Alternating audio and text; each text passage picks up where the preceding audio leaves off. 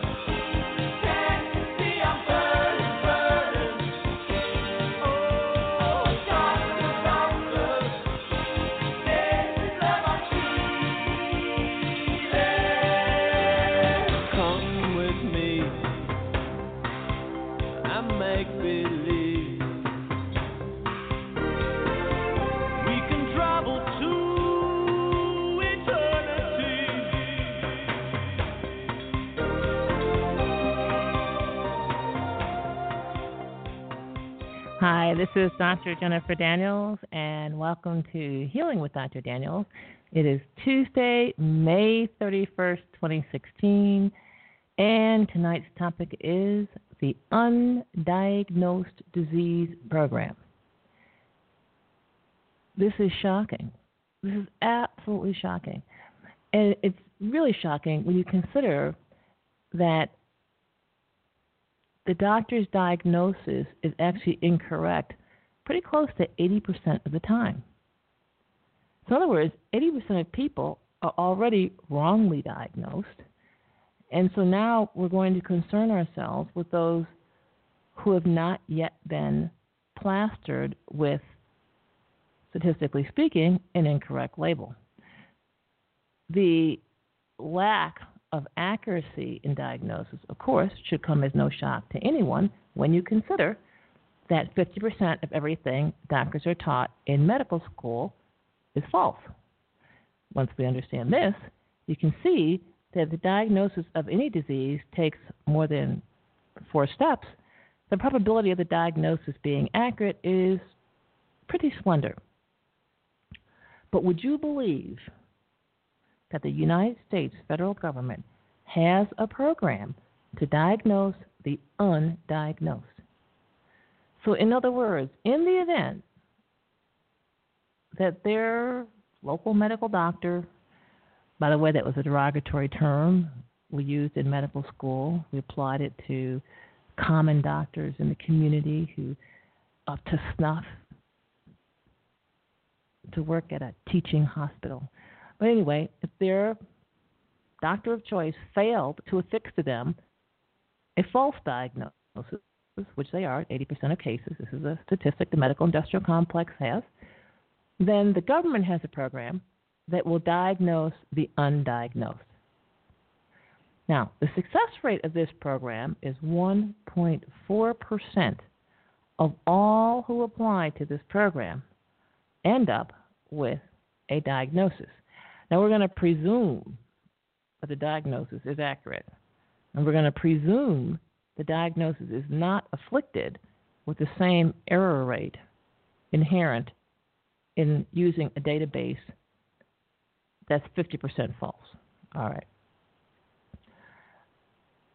So my question is, what is the intent behind this program? So tonight we're going to talk about the Undiagnosed Disease Program, what it is, what it offers, the bottom line, and how it affects the lives of those who do apply, and what might be the intent behind this program. Well, this is not some shabby program. I mean, the government's pumping millions of dollars into this program. So let's take a look. Now, as many of you know, I happen to be on the doctor mailing list, Medscape, and medscape.com. Any of you who wish can probably join too. But they pump out this information all the time. So it's there for the world to see. So let's take a look at the Undiagnosed program. Now, I think a great place to start is the Journal of the American Medical Association. Yes, this is the journal of the American Medical Association, the medical association created for the purpose of organizing and controlling doctors, and actually it's done a pretty darn good job of it. And so, the Undiagnosed Diseases Program, and these doctors, Dr. Gall, G-A-H-L, an appropriate name because he has the gall to question the Undiagnosed Disease Program. And, of course, Dr. Wise, Ph.D., and Dr. Ashley, bunch of letters, but not an MD after the name. So only one doctor could they find with an MD after his name that had the courage to question this program. And this is what the doctor says. We question the value of diagnosis and discovery as promoted by the Undiagnosed Disease Program. Not only has the NIH supported this initiative, but the evaluation of desperate patients seeking a diagnosis has been embraced by members of Congress, hundreds of patients, numerous advocacy groups, and the press. Several centers have begun their own undiagnosed diseases programs without federal funding, and there is strong international interest with the establishment of the Undiagnosed Diseases Network International. Demand for the Undiagnosed Diseases Program greatly exceeds capacity, which is why the program was extended nationally to improve patient accessibility. With 7 clinical sites across the United States and a streamlined online application process through the Undiagnosed Diseases Gateway. Long wait times and relatively low diagnostic yield are intrinsic elements of the diseases under investigation. Now, when you say low diagnostic yield, you've got to put this in English. That means of all the people who go through the whole process, very few at the end of the day get a diagnosis, which I'm going to refer to as a label. The delays have to do with obtaining records from previous investigations. We'll say previous doctors and their tests. And the diagnostic output reflects the fact that these exquisitely selected cases have already been evaluated at tertiary medical centers. What's tertiary mean? Literally, tertiary means third level. But as a practical matter in medicine, it means at teaching hospitals. So the patient has been referred, as his primary care doctor, which is primary, has been referred to a specialist, which is secondary. And the specialist has referred the patient to a teaching hospital, which would be tertiary. And so this person has had at least 3 levels of evaluation, according to, I dare say, the standard of care. And still no diagnosis. So these are their numbers. Again, it's always important to look at their numbers and what they say. Okay, so according to the Undiagnosed Disease Program, average application processing time is 8 to 12 weeks. We'll call it 3 months, followed by a waiting time of 6 months. That's 3 plus 6. Now we're into 9 months into it. For chart review, since 2008, more than 10,000 applications have been submitted to the Undiagnosed Disease Program. Chart reviews have been performed on 3,000 of these applications, and 750 patients have been selected for in-person evaluation. That's only 7.5% of all applicants.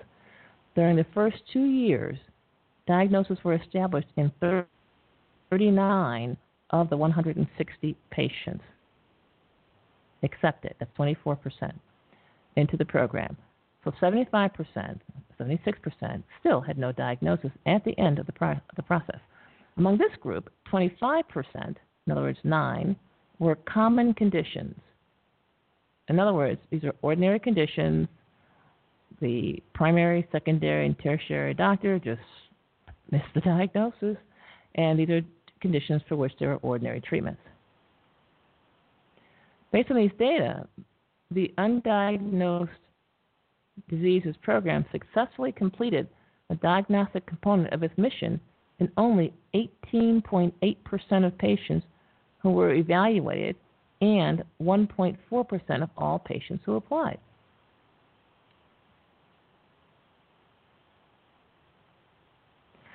We are concerned that the authors presented a program funded by the National Institutes of Health without any consideration of cost. In 2009, the plan was budgeted for $1.9 million. So they're spending about $2 million a year basically failing to diagnose the undiagnosed. And this appears pretty ridiculous until you go to this website.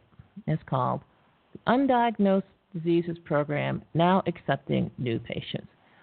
And they show the picture of a lady who's obviously done her best to put her best foot forward. You know, she's got her hair done and some makeup on, and she's got chipmunk cheeks, suggesting she's taking prednisone. May or may not be the case, but that's what it looks like. And this is the crux of the matter.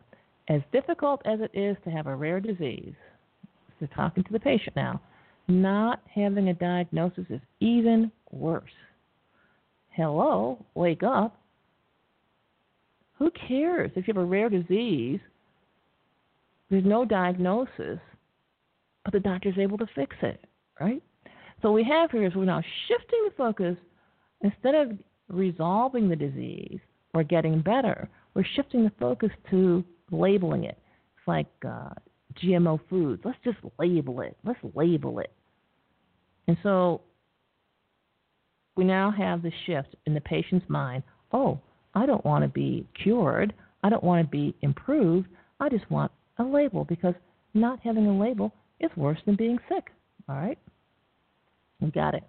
And these people, are, as if they're regular individuals, are saying, we've blogged before about the fascinating work of the Undiagnosed Diseases Program at the National Institutes of Health, whose goal is to provide answers to patients with mysterious conditions that have long eluded diagnosis, and to have advanced medical knowledge about rare and common diseases. Again, what are we focusing on? We want patients to have answers, and we want to advance medical knowledge. At no point is providing relief to the patient mentioned as a goal. It's just not even on the radar. I mean, it wasn't even listed like last. It just isn't there. So let's go on. This is a blogger, right? So this guy writes. And I say this guy, but this stuff is not even signed. You know, this person's not even signing their work. And so we can deduce this might actually be written by a very good advertising agency. But let's continue. A clinic of last resort, a long-term medical issue that has eluded diagnosis by physicians, is considered undiagnosed. And thousands of desperate patients have applied to the Undiagnosed Diseases Program. Of the applicants to the program, only a very small number are invited to proceed. A CBS News piece, Pat CBS on the back, shares the moving stories of 4 people in the program. The Undiagnosed Disease Program's director, Dr. Gall, notes that he reviews every application and talks about how difficult it is to decide who to accept. Well, back up, relax. Does it matter who you accept when you only assist 18% of those accepted anyway? I mean, why don't we just flip a coin or roll the dice? So the person's probability of getting a label at the end of the day is only 18% once they're accepted. And once they have the label, it's 18%, only half of those have something that can even be treated. So let's not get caught up in taking this too serious. But Dr. Gall is agonizing over every single chart he reads. Last year, the Undiagnosed Disease Program stopped accepting patient applications in order to catch up with the backlog, but they are now evaluating new cases. Whew. I am relieved already. The 4-year-old program has seen about 500 patients and succeeded in making a full diagnosis of a genetic disease for about 10%. Get this. Full diagnosis of a genetic disease. Okay. What good is it to have a genetic diagnosis? Because you can't change your genes, right?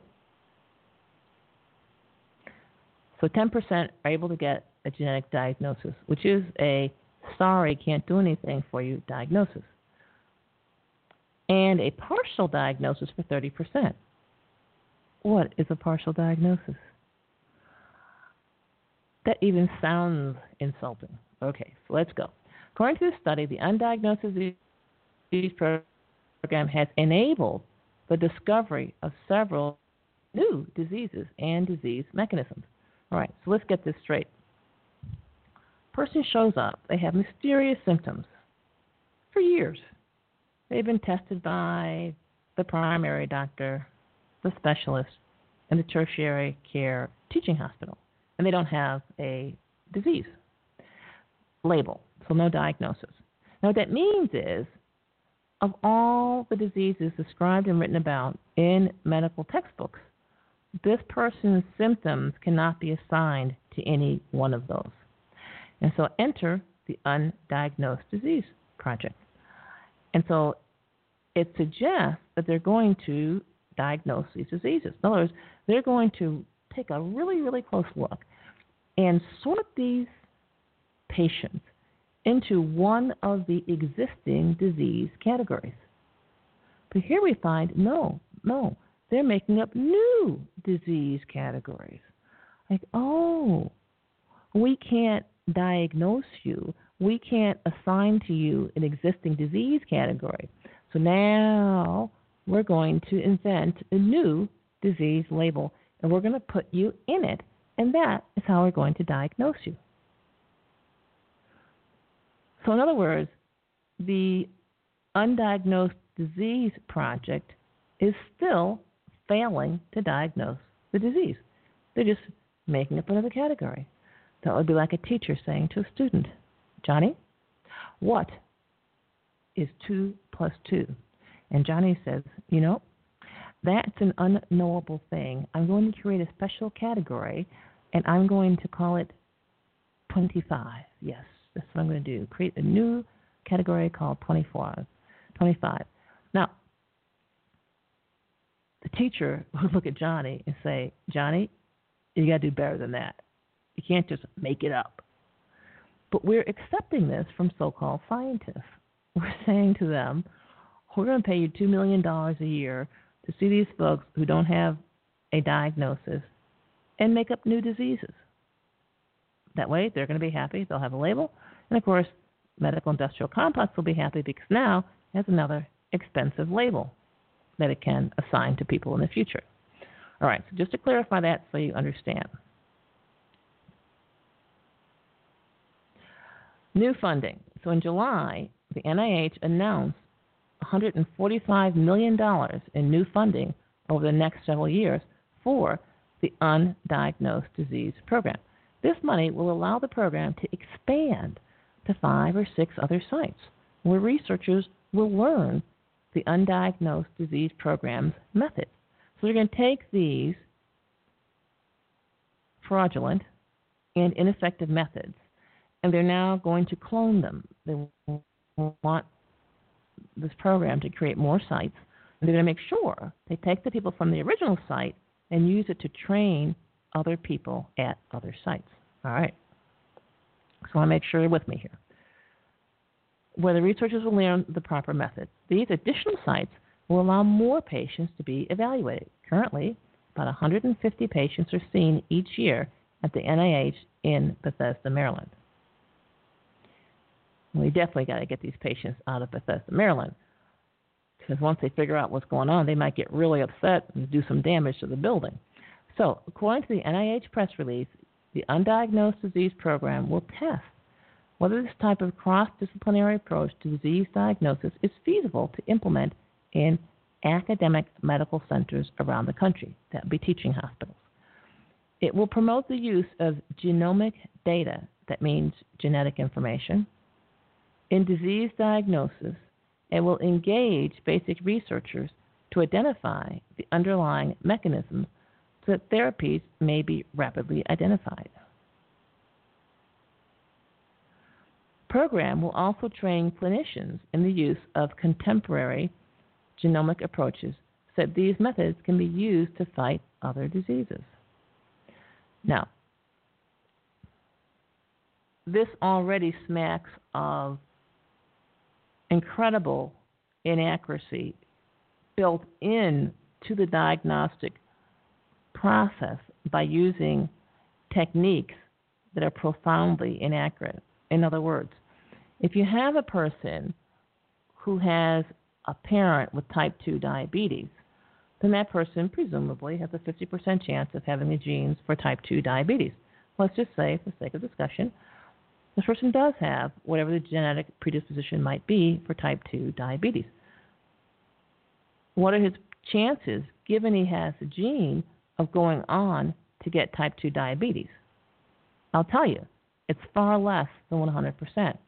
So if you use genetics to detect, we'll just say, for the sake of discussion, non-genetic diseases, those diseases that are not inevitable as a result of the genetic presence, then you're going to have overdiagnosis and false diagnosis built right in.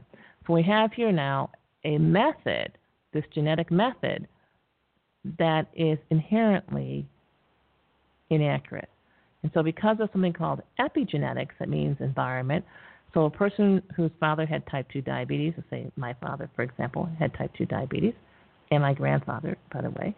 So why don't I have type 2 diabetes? Answer, because I did things a little different. I didn't do things the way they did them.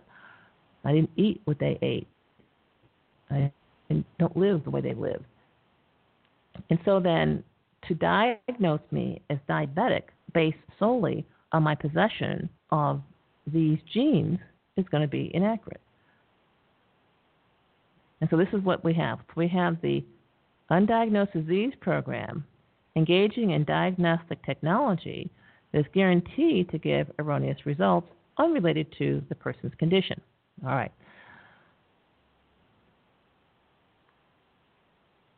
Now, physicians and the FDA, okay, in the video below, Dr. Gall, who's got a lot of gall, gives a TED Talk in which he reviews a few patient stories as well as the challenges facing, get this list, pharmaceutical companies, physicians, and the FDA in relation to ultra-rare diseases. At the end of the video, Dr. Gall says, people in the rare disease community want to be protected, but they don't want to be protected to death. Okay, so this brings us a little further along understanding the Undiagnosed Disease Program. In other words, it is an effort to genetically categorize and sort people, starting, of course, with those who eagerly want a diagnosis, and instead they get a genetic sorting. Now, if we go to the University of Alabama at Birmingham School of Medicine, they're pretty upfront about this. And let's see what they say. The Undiagnosed Disease Program seeks to meet the needs of patients with severe chronic medical conditions in whom a diagnosis has not been made, despite extensive efforts by the referring physician. So let's put this in English. The Undiagnosed Diseases Program at this university seeks to meet the needs. That means do something and get paid for it with respect to patients with severe chronic medical conditions in whom a diagnosis has not been made. All right. So they're saying, hey, guys, we're trying to profit from this. Achieving an accurate diagnosis can be instrumental in guiding management, treatment, and counseling. Stop right now. Did we say a cure anywhere? Management, treatment, and counseling? No. So in other words, there's, again, no effort, no interest in curing these people. Just forget it. We're not even going to look at that. Our program is powered by UAB Medicine, University of Alabama, Birmingham Medicine, Children's of Alabama, and Hudson Alpha Institute of Biotechnology. These are all large organizations that need money to run. A collaboration that provides input from a team of expert clinicians and utilizes cutting-edge, here's the word, genetic and genomic technologies in a concentrated effort to uncover a diagnosis and thus determine and recommend effective treatment. Now, there are many causes of diseases. People can have a disease because they've been poisoned, occupational exposure, let's say, environmental exposure, all kinds of ways to get poisoned. People can be poisoned. People can have trauma. A piece of their body maybe got cut off or missing, or because of impact was damaged and not properly repaired by the immune system. And so this genetic search literally overlooks, turns a blind eye to literally about 80% of the cause of all diseases. And again, most people with a genetic predilection to a certain illness never get that illness, whether it's diabetes, whether it's hypertension, whether it's heart disease. And we doctors often take a family history, which amounts to, well, did anyone in your family have this disease? Did your mother pass on some genetic defective material to you?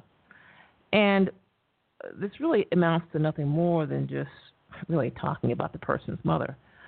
But as for therapy, it's of no help at all. None whatever. And so the Undiagnosed Disease Program seeks to funnel everyone into a genetic explanation for their undiagnosed disease and patient population. Remember, this is the teaching hospital writing this. The UDP, Undiagnosed Disease Program, strives to meet the needs of patients of all ages. Why should we limit our profit to adults? The program is designed to explore conditions that are amenable to diagnostic evaluation and intervention and is not appropriate for the evaluation of patients with chronic conditions such as fatigue, weight loss, fibromyalgia, and diffuse pain. The program is designed to explore conditions that are amenable to diagnostic workup and intervention. In other words, conditions that will show abnormal laboratory results. Not appropriate for the evaluation of patients with chronic conditions like fatigue, weight loss, fibromyalgia, diffuse pain. Well, shucks, who else is going to show up? Patients who could benefit from our program include those with rare diseases, those with conditions not previously known to exist. Conditions not previously known to exist, that means they make it up. And those who have an atypical presentation of a common disease or disorder. Despite evaluation by the Undiagnosed Disease Program team, it is possible that a diagnosis will not be made. Possible?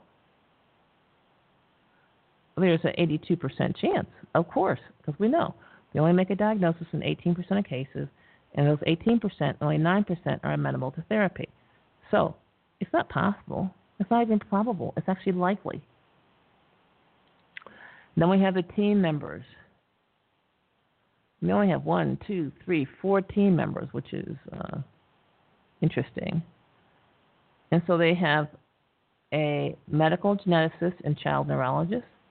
They have a professor, Department of Genetics and Pediatrics, and an internist and an infectious disease specialist, Department of Medicine, and a medical geneticist pediatrician. So we have 3 people who are geneticists and one who is in infectious diseases. And so the infectious disease guy, it's not clear why he's there, unless they're conceding that maybe some rare parasitic diseases might be afflicting these people. So in order to be evaluated by the team, prospective patients must meet essential criteria, which include, 1, referred by a physician. In other words, no self-referrals, no independent thinker, no patient who wants input of any kind. All right, referred by a physician. So we need a definite mother may I type, a submissive person. Gotcha. Next, patients must have had an extensive evaluation that did not result in a diagnosis. In other words, a thick chart of tests, preferably totaling about $20,000. All right. Next, the condition prompting referral is causing significant impairment to quality of life. All right. Patients must be clinically stable. In other words, not in need of emergency evaluation and care. And the medical condition must have had at least 6 months duration. And finally, the Undiagnosed Disease Program medical staff must judge that the resources and expertise of the Undiagnosed Disease Program offer opportunities to make a contribution towards a diagnosis beyond what has already been done. Right. And so they warned that only a limited number of patients will be accepted, and on and on and on. And so the financial things is we are a clinical program, not a research program. As such, we do not provide free care. Therefore, clinical services associated with the program are billed in the usual way. It's total contradiction, by the way, of the Undiagnosed Diseases Program background by Dr. Gall, who says, we evaluate, and we research and find and discover new diseases. And they're asking people to pay out of pocket for this, essentially. So the staff will work with patients and insurance companies to obtain pre-authorization for any consultations, tests, or procedures done as part of the patient evaluation, and will work with patients who do not have health insurance on a case-by-case basis. There's no charge to submit medical records for consideration for evaluation. Okay. So what this means then is they really stratify these patients and just make a very arduous series of hoops to jump to. Because after all this, you got to meet all these criteria. Then you have to click here, submit a referral.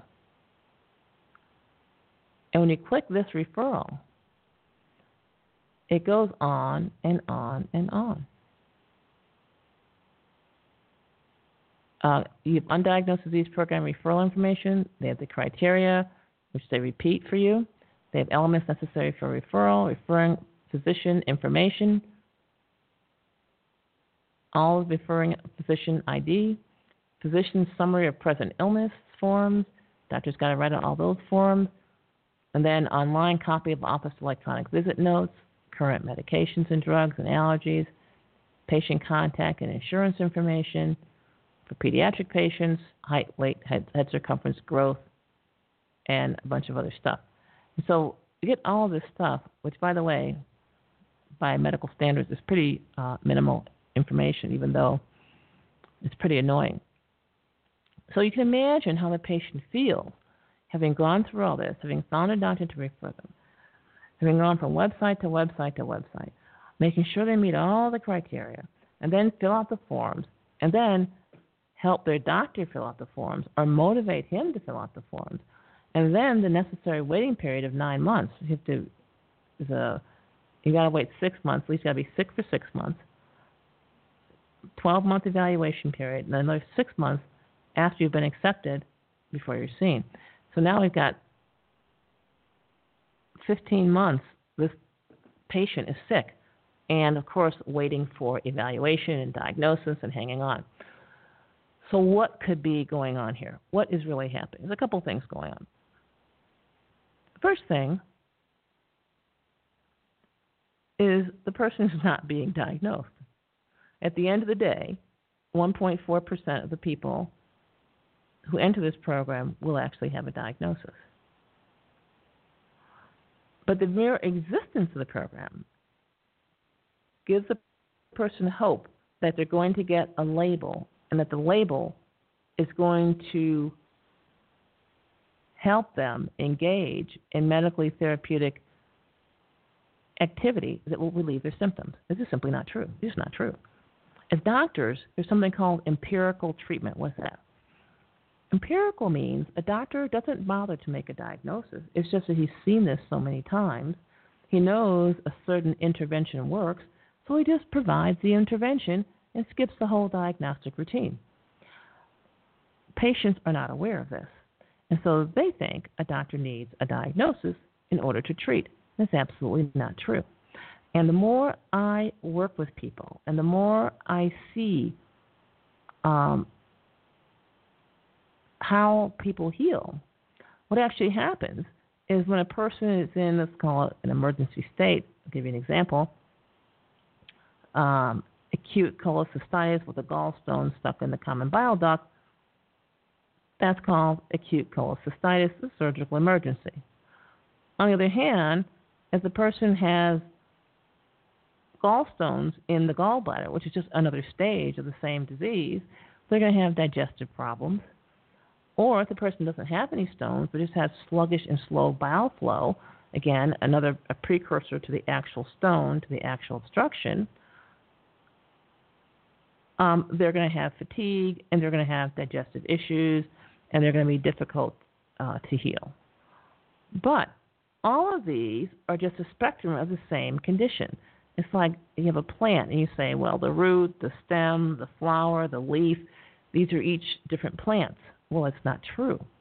And so if you have what is the same constellation, then you can intervene. You can intervene in this sluggish bile situation by having the person drink more water, by having them eat more vegetables, by having them take some vitality capsules, clear out their intestine, clear out their gut. So it's not necessary to have a diagnosis before beneficial therapy can be started, and that is if, indeed, beneficial therapy, let's say drugs, from a pharmaceutical company even exist or are available. And as you can see, what Dr. Gall said was this is a problem that must be solved by pharmaceutical companies. In other words, they need to develop more drugs, get patents on it, have monopolies, and charge more money. That's the only solution to this. And, of course, doctors have to obediently prescribe these drugs as instructed by the pharmaceutical companies, and of course the government has to oversee the whole process. So what's really going on here is we have what's called the Undiagnosed Disease Project, but it's really the new product development department for pharmaceutical companies. It's basically what it is. It's simply a process whereby the government, as it was doing in the 70s, is simply acting as the research and development arm for the drug companies, at the same time doing very important and valuable genetic classification and cataloging of U.S. citizens. Now, what does this do for the patient? I mean the undiagnosed patient. So he's not going to get a diagnosis at all from this program. We know that because, well, the program told us so. What it does for the patient is it saps and drains their ambition. There was a time, I guess a long time ago, 20 years ago, it happens nowadays, but not so much, where the doctor says, I'm sorry, there's nothing more that can be done. You have to go home and suffer and die. There was a time when doctors said that, actually quite a bit. And what would happen? The person would go home, and they would say to themselves, oh, my God, I guess there's nothing more the doctor can do for me. I better help myself. And then they launch into doing research and talking to friends and relatives and finding out if anyone else ever had this and if they ever solved it and going to alternative sources and all kinds of stuff. So this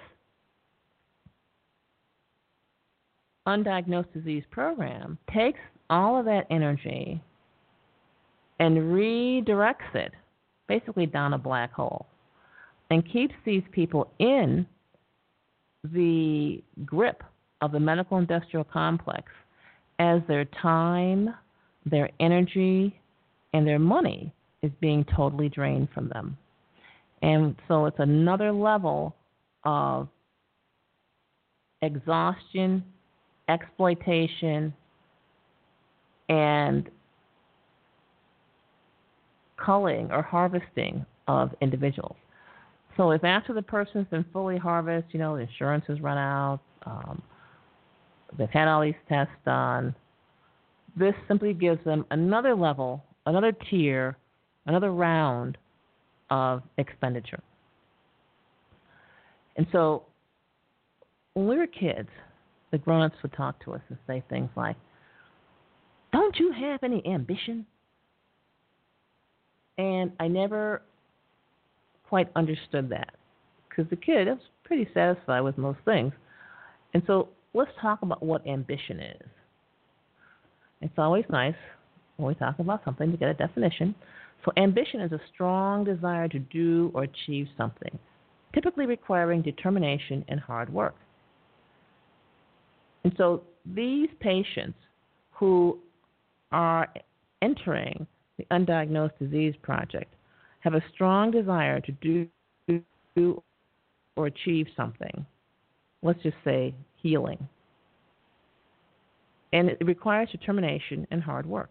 And so the Undiagnosed Disease Program is sapping this determination, sapping this hard work, and directing it towards something that has little or any probability of leading to a relief of the person's symptoms.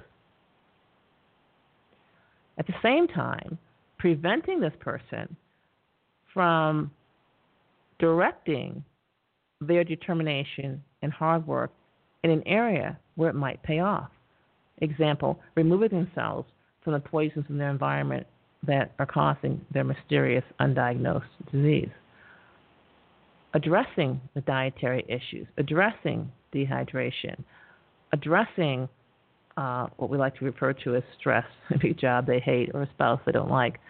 So it keeps people stuck in non-productive activity. And it keeps them captive to the system. And it keeps them spinning their wheels, basically in what amounts to quicksand. And they just sink deeper and deeper, get weaker and weaker, have fewer and fewer resources, and they become totally exhausted. And so the patient enters this process thinking, hoping they're going to get a diagnosis, and that diagnosis is going to lead to relief. What they actually are entering is the new product development funnel for drug companies and the government's genetic classification system for citizens. And because of this mismatch between the person's desires and what actually goes on, there's a fair amount of frustration here. And so, of course, part of patient selection is selecting a docile individual who's willing to meekly accept the necessarily negative outcome. And so this ambition is key. The goal is to sap and drain every drop, every ounce of this person's ambition, and to leave them basically helpless and unable to pursue a non-medical industrial complex solution.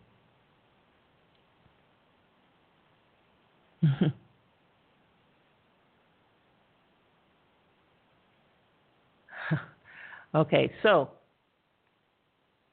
but you don't have to do that. So what would I recommend? So the thing is to stop while you're behind. You got to stop while you're behind. If you've had $10,000 or more worth of tests that you've not been diagnosed, guess what? No diagnosis coming. And if you've had all these tests done, the question is, what's really your goal? Is it to have more tests? Is it to get a label? Is it to get put in a bin, in a cubicle? No. The goal would be to get some relief. So you have to step out of this merry-go-round. You have to step out of the endless cycle. And just pretend your doctor says, you have been undiagnosed. I'm going to refer you to the Undiagnosed Disease Project or program. When you get that referral, what you should instead hear is there's nothing more we can do for you. Go home and die. And just pretend that that is what you heard. And I can't tell you the people who have heard those words, were initially crushed, and it actually led to them healing and finding their way to a total resolution and better health.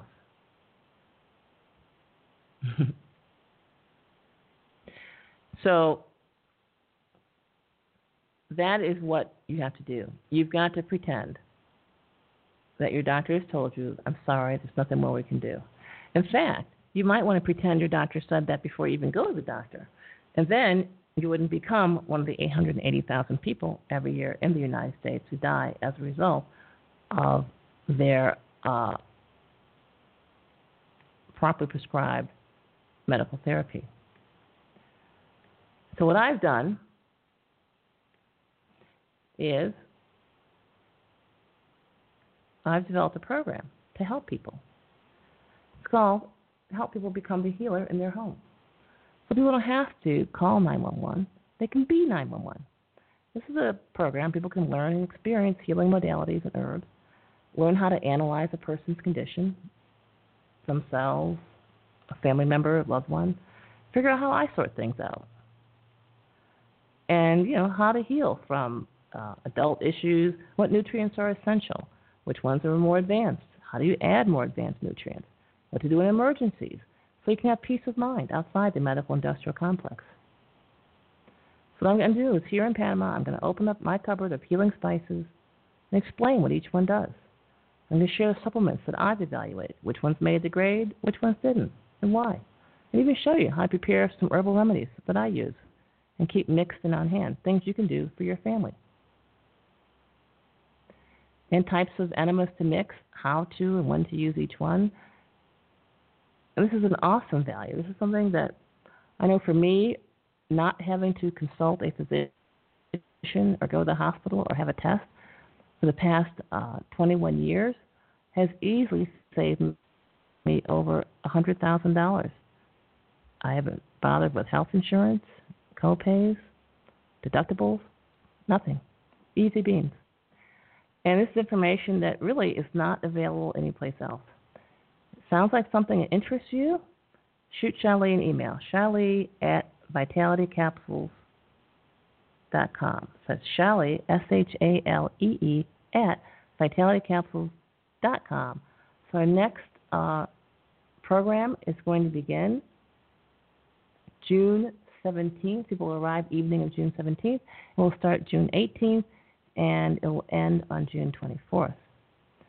And your registration fee includes everything: supplements, lodging, meals, equipment, which you can take home yourself, personal care products, which I've mixed myself, which are organic and all healthy. So send an email to Shalee@vitalitycapsules.com. Okay.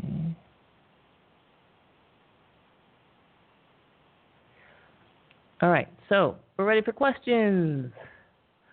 Boy, the chat room is hopping. So let me see if we can get going on this.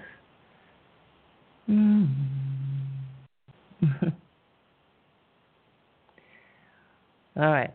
Question. Dr. Daniel, speaking of diagnosis, what can be done for a 10-week-old breastfed baby that hasn't pooped for 6 days? Mother seems to be drinking plenty of water and making surplus milk. That's nice. The mom has been on blood pressure medication since his birth. Not good.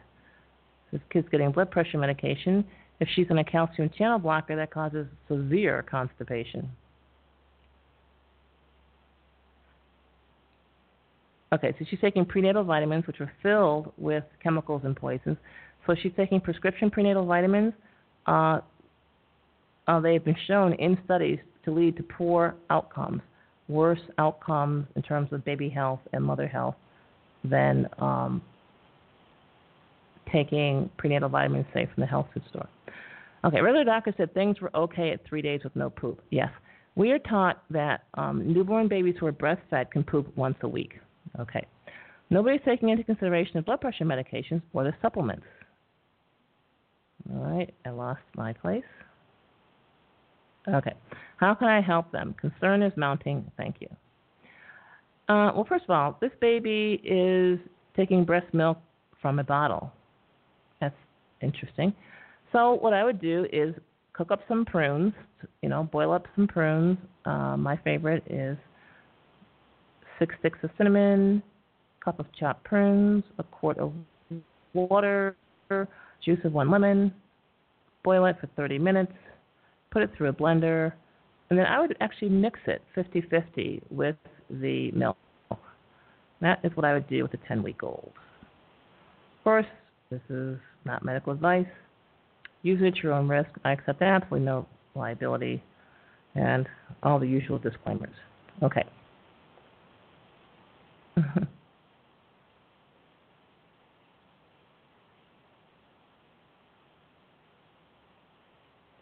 Dr. Daniels, don't you think it's actually worse to get a label or diagnosis? Couldn't it have damaging and health-altering effects? Absolutely. Once you get a diagnosis, all of a sudden your health insurance skyrockets. You're not allowed to go certain places. It's like you're totally deprived of life, liberty, and pursuit of happiness. So I think that if you don't have a diagnosis, the best thing is not to get one. Certain tests, like the Lyme test and the HIV test, are basically random number generators. And the more often you get tested for them, the more likely you are to get a positive result. So I would definitely suggest to anyone that the last thing you want is a diagnosis of any kind. Even if you get a diagnosis of hypertension, you treat it naturally, it goes on to normal, you no longer need drugs, it's still on your record, it still affects the prices that you pay for just about anything. Okay. Okay. Okay, so this poor baby who is constipated, this was going back and forth in the chat room about what should be done or shouldn't be done. I'll say something that my father once said. You cannot protect a child from his parents. Cannot protect a child from his parents. And of course, another saying is God protects children and fools. So this kid might be lucky enough to reach adulthood. So I wouldn't get too bent out of shape about it. Recommend some prunes, or even have the mother eat prunes. Okay.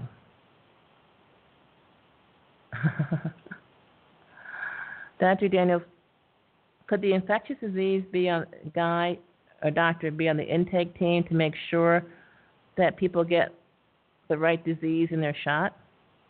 Not clear. Usually at that point in the process, the infectious disease person doesn't administer any shots. The Undiagnosed Disease Project is very, very, very short on therapy. They make their money testing.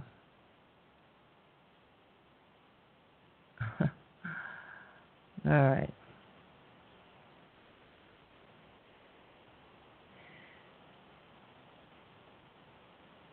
Okay. It's Dr. Dan.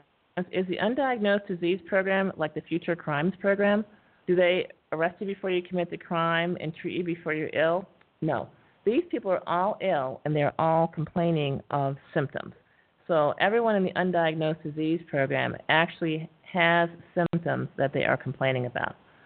So this is definitely a situation where they are offering diagnosis to people who are standing up, raising their hand and saying, hey, I'm sick, I don't feel well, something's wrong, I want you to find it.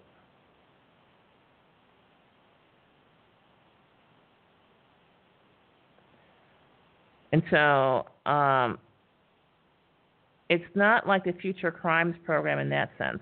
One could liken it to the Future Crimes Program in the sense that there's this genetic cataloging going on, and they may take these genetic profiles that they collect and then apply those profiles to healthy people, saying, hey, you people are healthy, but we know you're going to get sick in the future.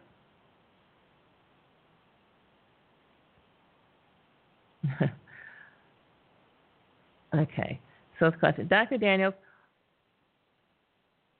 the few people who are accepted into the Undiagnosed Disease Program, are they probably some of the poorest people with the least ability to defend themselves legally if something goes wrong?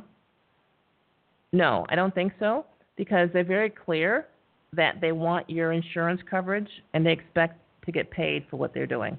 They are very clear that this is not charity, this is not for free, that either you have insurance that's going to pay for this or you're going to pay for this.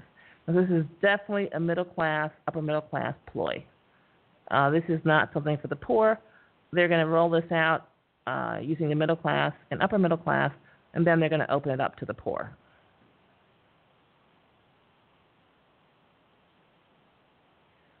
Okay.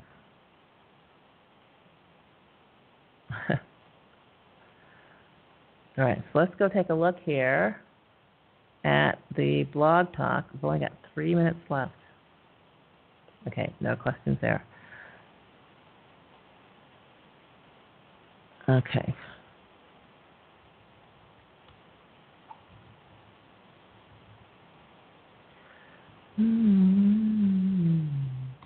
Okay, so